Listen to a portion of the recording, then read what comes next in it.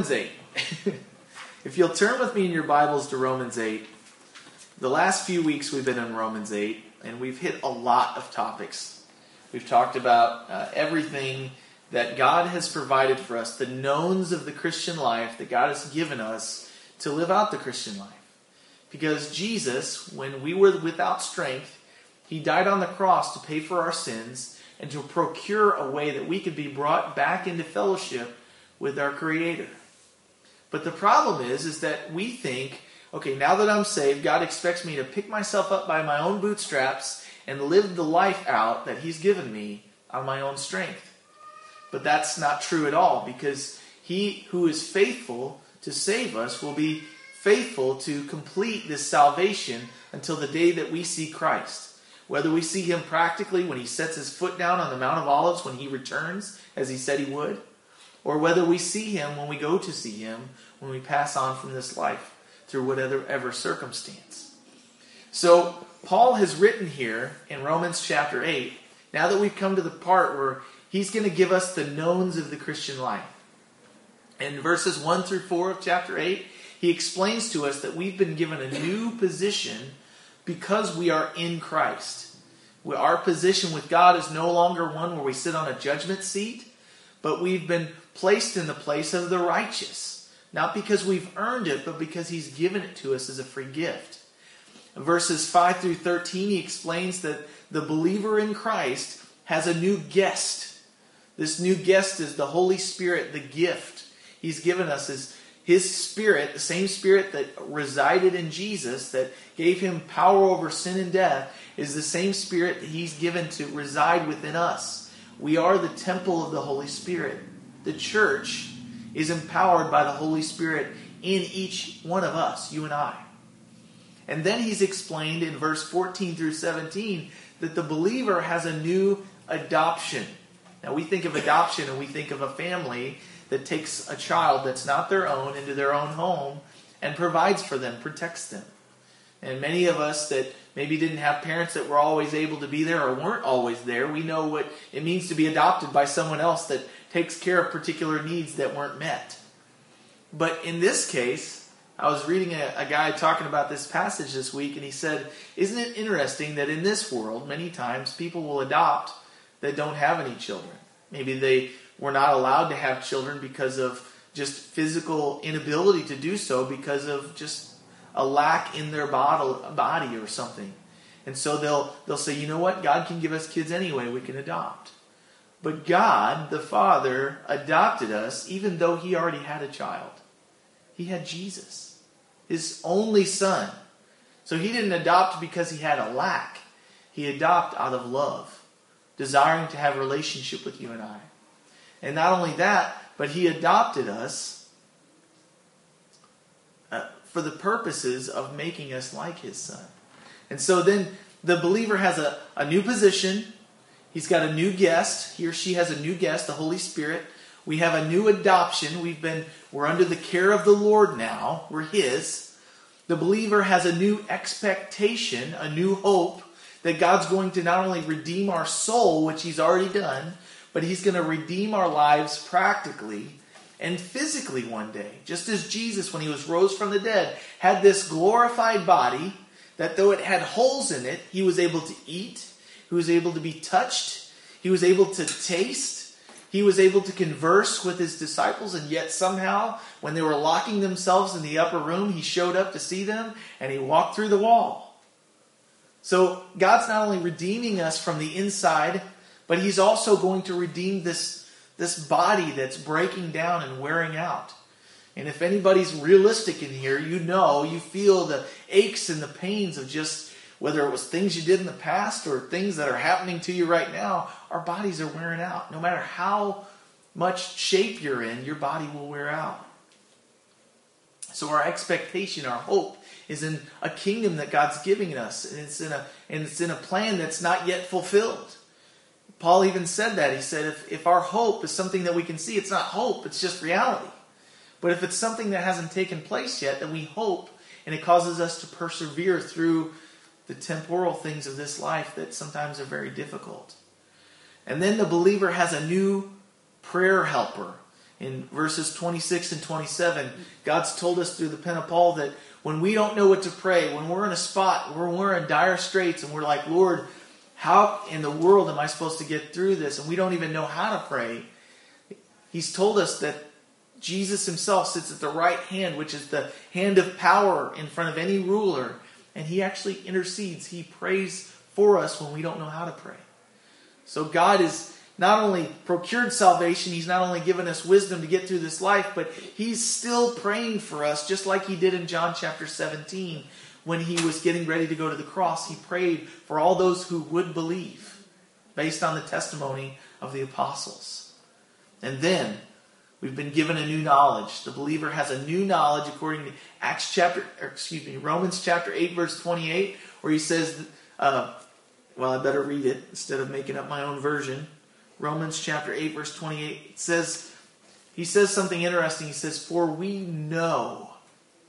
To know something is to take it as fact no matter what happens. He says, we know that all things work together for good to those who love God, to those who are called according to his purposes. And you and I, if we are in Christ, if we're a new believer, we're a new creation in Christ. Old things have passed away. He's made all things new. And so because of that, we're called according to his purpose. He's referred to you by name. He's enlightened you. He's opened up your understanding. He's taken away your blindness. And now you understand that this life is not about vanity, but it's to serve and to glorify God in all that we do. And so he says, no matter what happens to you, we must remember and know that all things, and you can underline that if God's given you the freedom to write in your Bible, all things, whether good or bad or otherwise, work together for the good of those who love God and who are called according to his purposes. That's the new knowledge he's given us, that no matter what happens to us, God's going to somehow in his sovereignty and his power, he's going to work it for the good of those who love him and are called according to his purposes. That's a magnificent truth that I think we'll spend eternity trying to figure out how in the world, in a world of pain and suffering and guilt and hatefulness and deceitfulness and evil people and evil stuff that goes on, Lord, how are you in control of it? How are you going to use this junk for my good and for your purposes? But he does. He says we know that he will. Whether we see it on this side of eternity or not, we can trust that he knows that he will. And then in verse 29, he kind of sums that up. He says this, he says, for whom God foreknew, or knew ahead of time, he also predestined, he's predetermined our end, to be conformed to the image of his Son. And everything that we read today, everything that we've read in chapter 8 of Romans, is for this purpose. He's predetermined, he's predestined you and I, as believers, to be conformed into the image of Jesus Christ. So if something bad happens to you, Lord, why is this thing there? Why is this happening to me? So you'll be more like my Son. And we'll recognize as we read this, as we think about that very fact, that Jesus Christ himself, being the Son of God, descending from heaven, coming to be amongst sinful men, experienced, according to the will of his Father, experienced pain and suffering. In order that he would be conformed in the image of God. And he represented God the Father. This is a good truth, but sometimes it's a hard truth. But that's the facts. God's predestined us to be conformed into the image of his Son, that he might, talking about Jesus, that Jesus might be the firstborn among many brethren. Because while Jesus represented God the Father, and he looked like God the Father while he lived this life, what we need to remember is that didn't mean that he was the only one that was supposed to look like God the Father and represent him. He was the firstborn. And since he was the firstborn, that means there should be some more born again believers that follow in the same path that Jesus walked. And so, here we have it. Verse 30, moreover, whom he predestined, in other words, he predetermined their end, these he also called. He called us. And whom he called, these he also justified. What does justified mean? Well, it's a term that means He made us righteous. Remember, the law of the Old Testament could never justify us. It could never make us righteous. The only thing the law of the Old Testament could do was condemn us. It could show that we were flawed and we needed a Savior because of all of our past sin. That's what it did. It revealed our sin. But then that same God who gave this law said this is the righteous requirements. For one to be called righteous, they have to fulfill these requirements. He fulfilled them for us, and then He provided a sacrifice to atone for our sins, to make us at one again with God, to reconcile us. And then through that, we come to Him by faith, and He makes us righteous. Right then, at that point where we say, Lord, I'm yours, you've saved me, we are positionally better than we can ever be.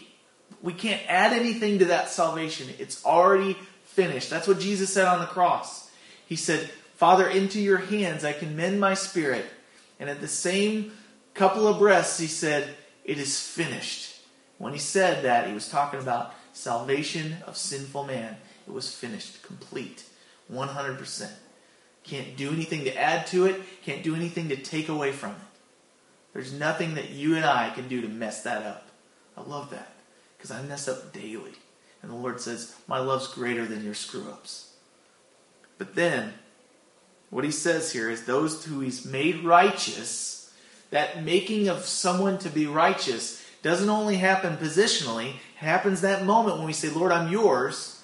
But then throughout our life, as we continue through this walk in life, He makes us righteous. He made us righteous, and He's making us righteous. He's made us new, and He's making us new. Old things have passed away. All things are becoming new.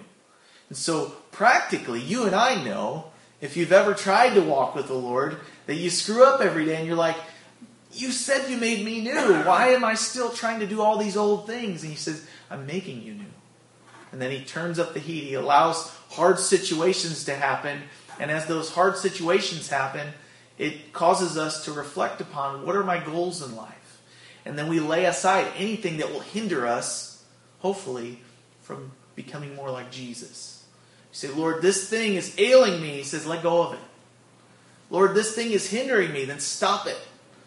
Not because you have to anymore. It won't save you, but because you know it's hindering you in your relationship with me. And as we do that, He blesses it. And He gives us the next step. And it's this constant learning of being the child of God that we already are.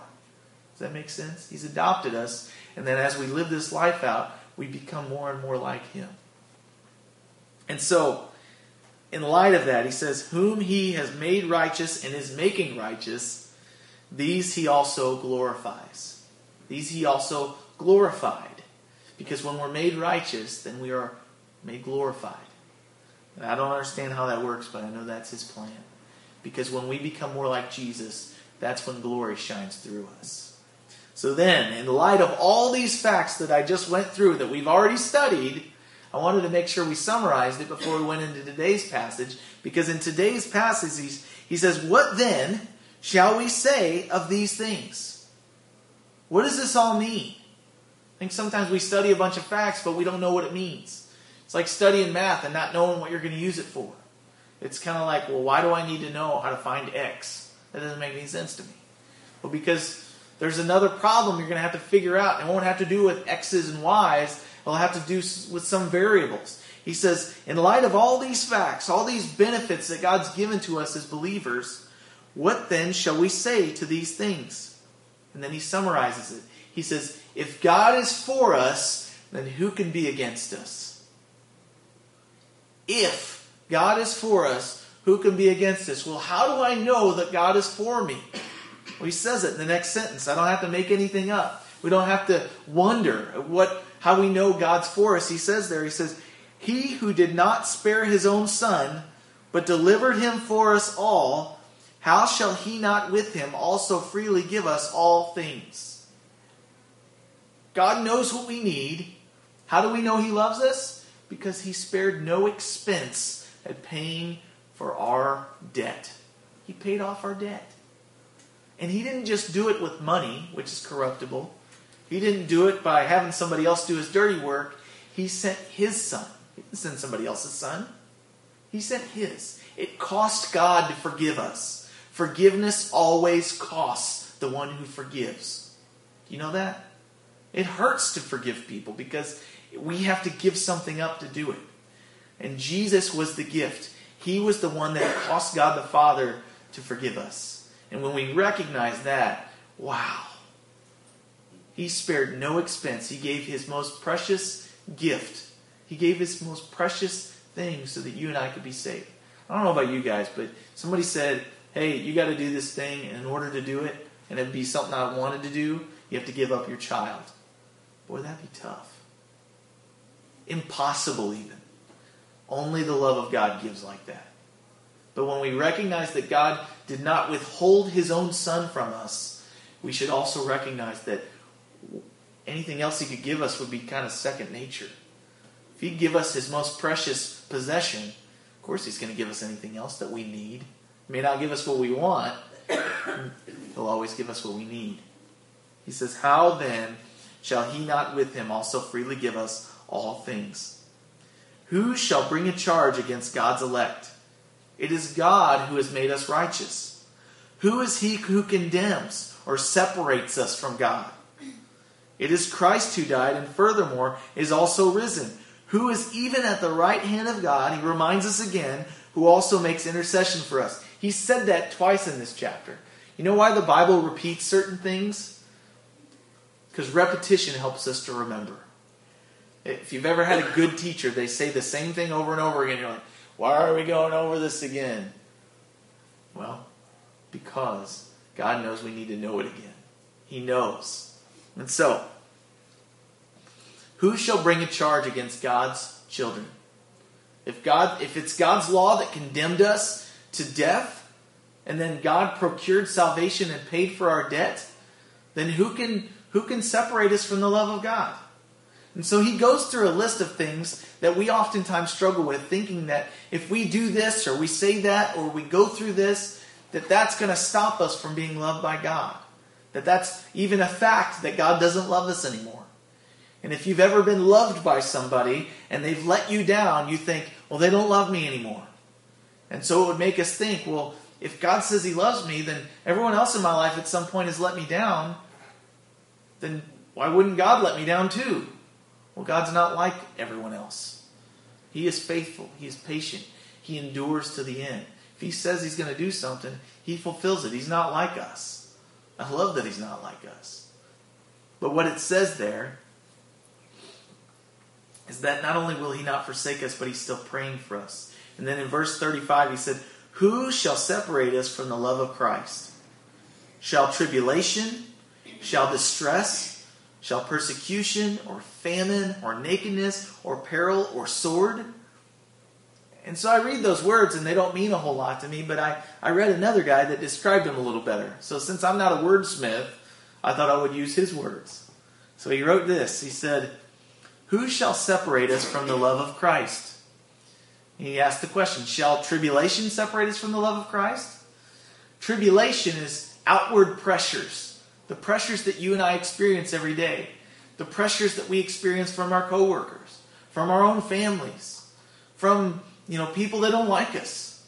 Those kind of pressures. Can those separate us from the love of God? Well, what about distress? What's distress?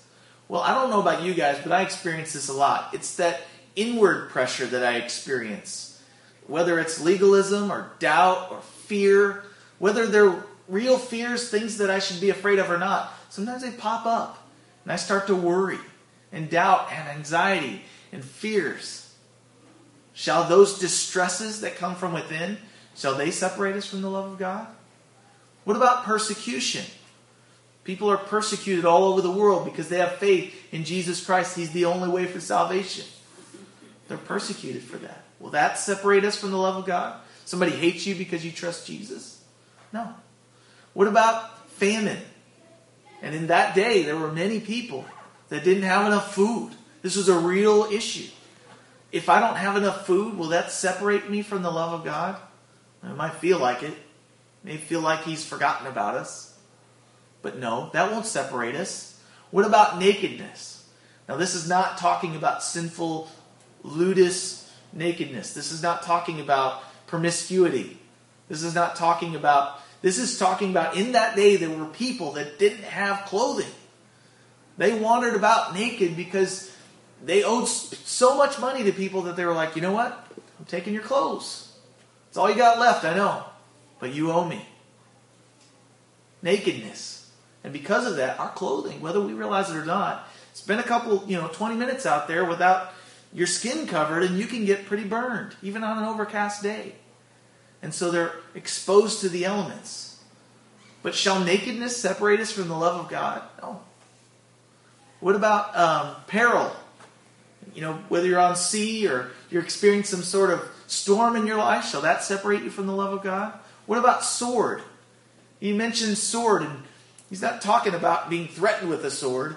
The word in the original text for sword means execution. What about execution? What if somebody takes my life, lobs my head off like it's going on in the Middle East right now? Are they separated from does that mean that God doesn't love them? No. Actually, death is a doorway that takes us to life. It's the means by which we pass on to real life. We get to be with God the Father. We are ushered into His presence by death. So, shall sword separate the believers that are killed from the love of God? No. So these first 7 things are brief, historical, and prophetical autobiography. Paul's not saying this as some sort of quip or quote. He's saying this because he's experienced it. He's been hurled rocks at. He's been put to nearly death. Many people believe that when he was stoned in one of the places he went to on his missionary journey, that he actually did die. They drug him out of the city. They said, well, that's it for Paul. And then many believe that he was actually raised from the dead and walked back into the city and continued preaching. So Paul wasn't just saying these things as like shallow remarks. He experienced the reality of this truth. I'll tell you what, when somebody says something from experience versus just head knowledge, it means a lot more. When we get to meet Paul and we say, hey, thank you for Romans chapter 8, he's going to go, I wish I didn't have to write it because I knew the reality of it. It hurt to know that. So then he says, what about death? Physical dying. Will that separate us from the love of God? No. What about temptations? He says, what about death or life? Now we think about life and we go, well, of course that doesn't separate us from the love of God. That's the best. But life itself is actually harder than death. Because it's one thing to say, I am going to follow Christ until death, and then we get our head lopped off. Most of us probably won't experience that, I hope. But to stay in this world as a Christian is actually harder. Because now we got to stand up for the truth when it's not easy. The temptation to back off from our faith is very real. To not speak up when we need to speak up as Christians. That can be harder. But even that life full of temptation, it won't separate us from the love of God. Nor angels, he's talking about good angels. Nor principalities, he's talking about fallen angels, demons that try to tempt us away from the faith. And they spend all their waking hours doing that, though we can't see them. There's a very reality to spiritual warfare. We won't get into that today. But even that reality won't separate us from the love of God. What about powers? Human rulers? Like the leaders of this world. The ones that are even evil. I read a proverb this morning in my daily reading that said this. It said, the mind of the rulers of this world travel through the hand of God like many waters. In other words, even their decisions and what they do is not outside of the control of God. Though sometimes we see what they do and we're like, God, where are you in this? How can you let this ruler do this or that?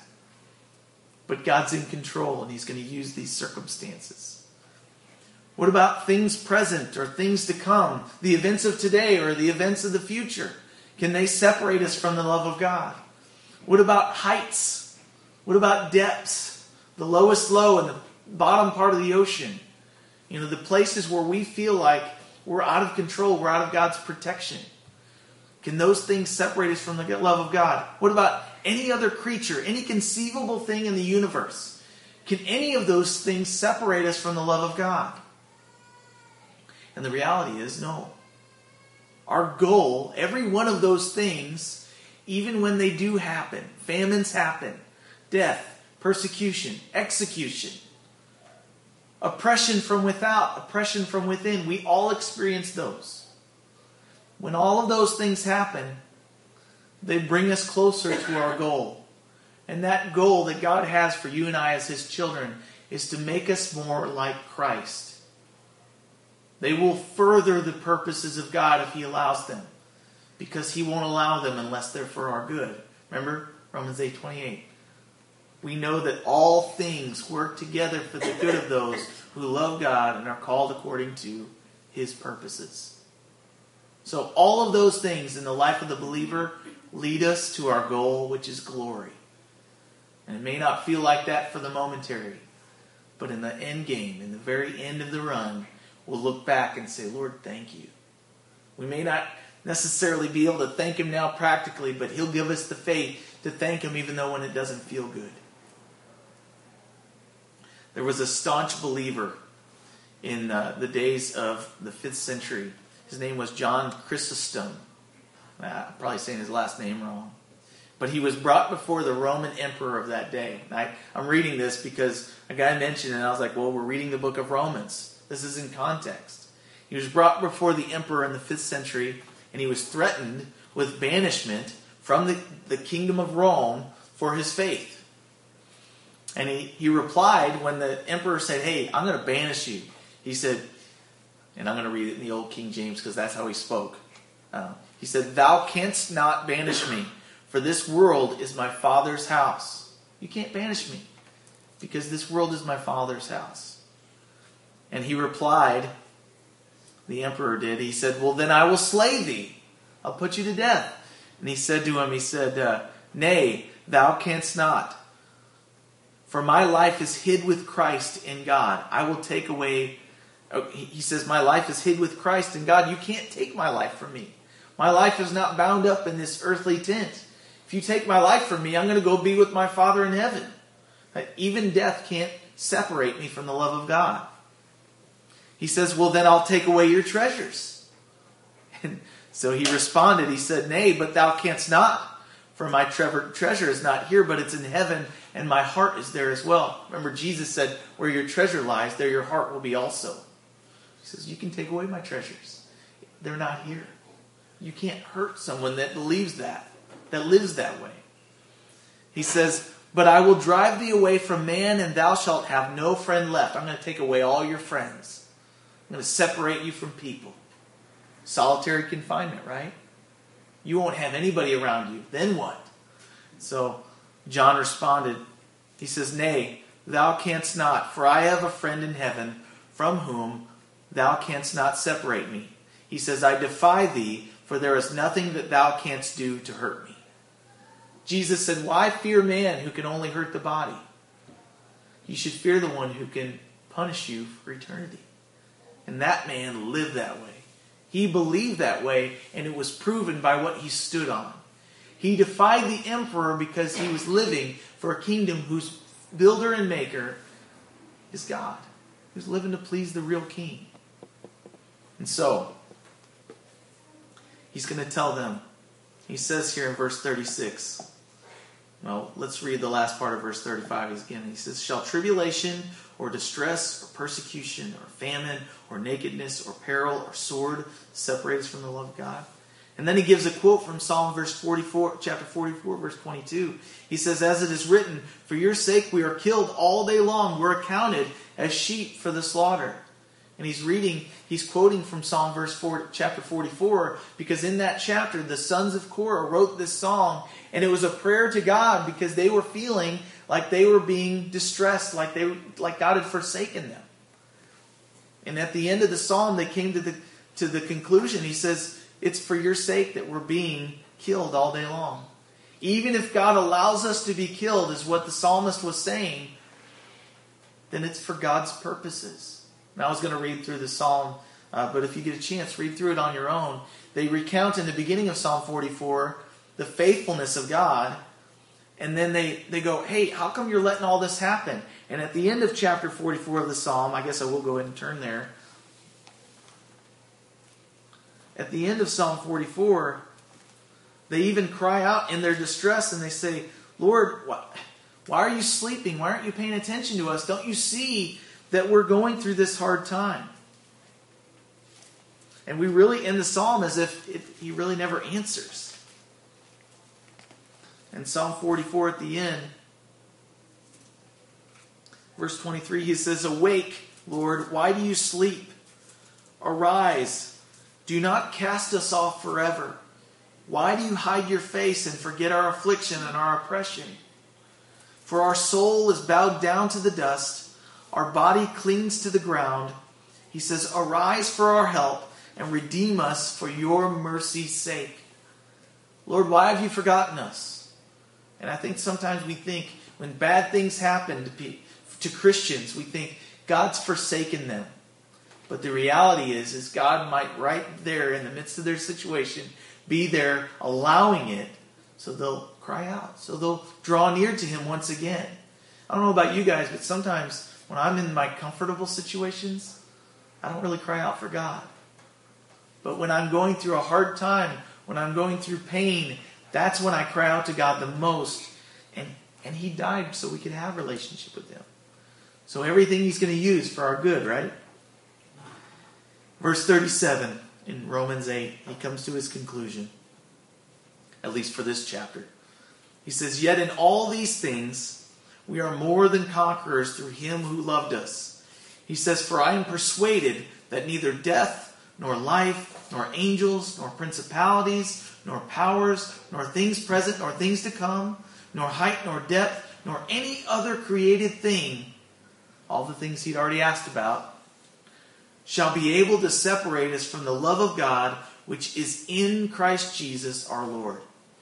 Nothing in this world can separate us from the love of God, which has been shown to us in the example of Christ Jesus.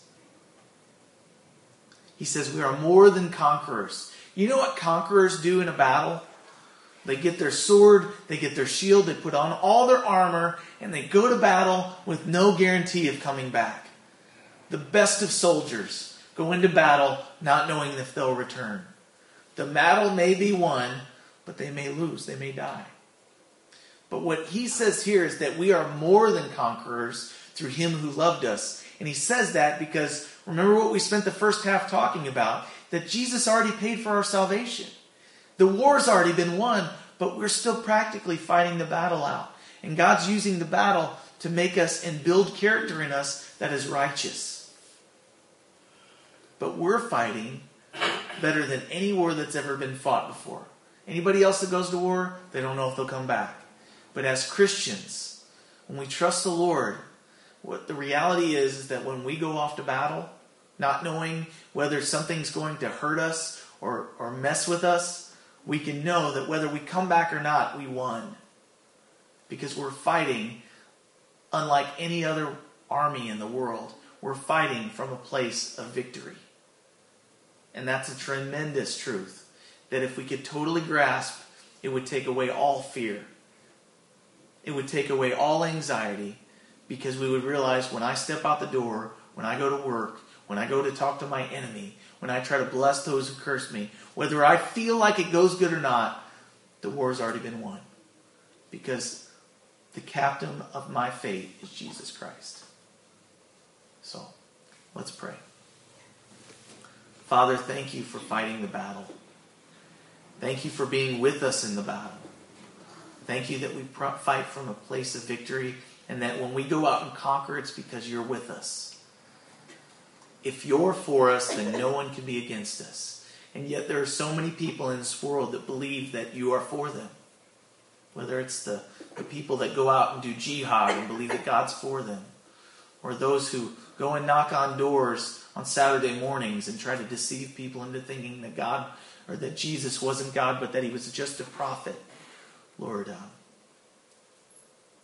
if you are for us, and the reality is you're only for us if we come to you through the righteous blood of Jesus and we've been reconciled to you. Lord, help us not to live lives of deception thinking that you're for us when you're not.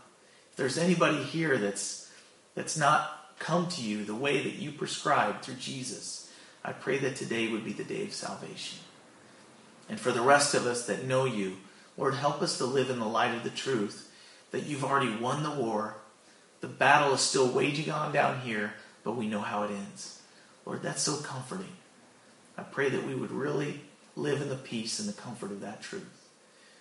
And Lord, thank you for loving us while we were not lovable. Thank you that you continue to love us, even in the moments where we're not lovable. Lord, help us to rest in that love, to abide in it, to accept it, and to, out of an abundance of that love, recognizing how much we've been loved, Lord, help us to love our neighbors ourselves. Help us to love the unlovable like you did us. And may your name be glorified in this valley.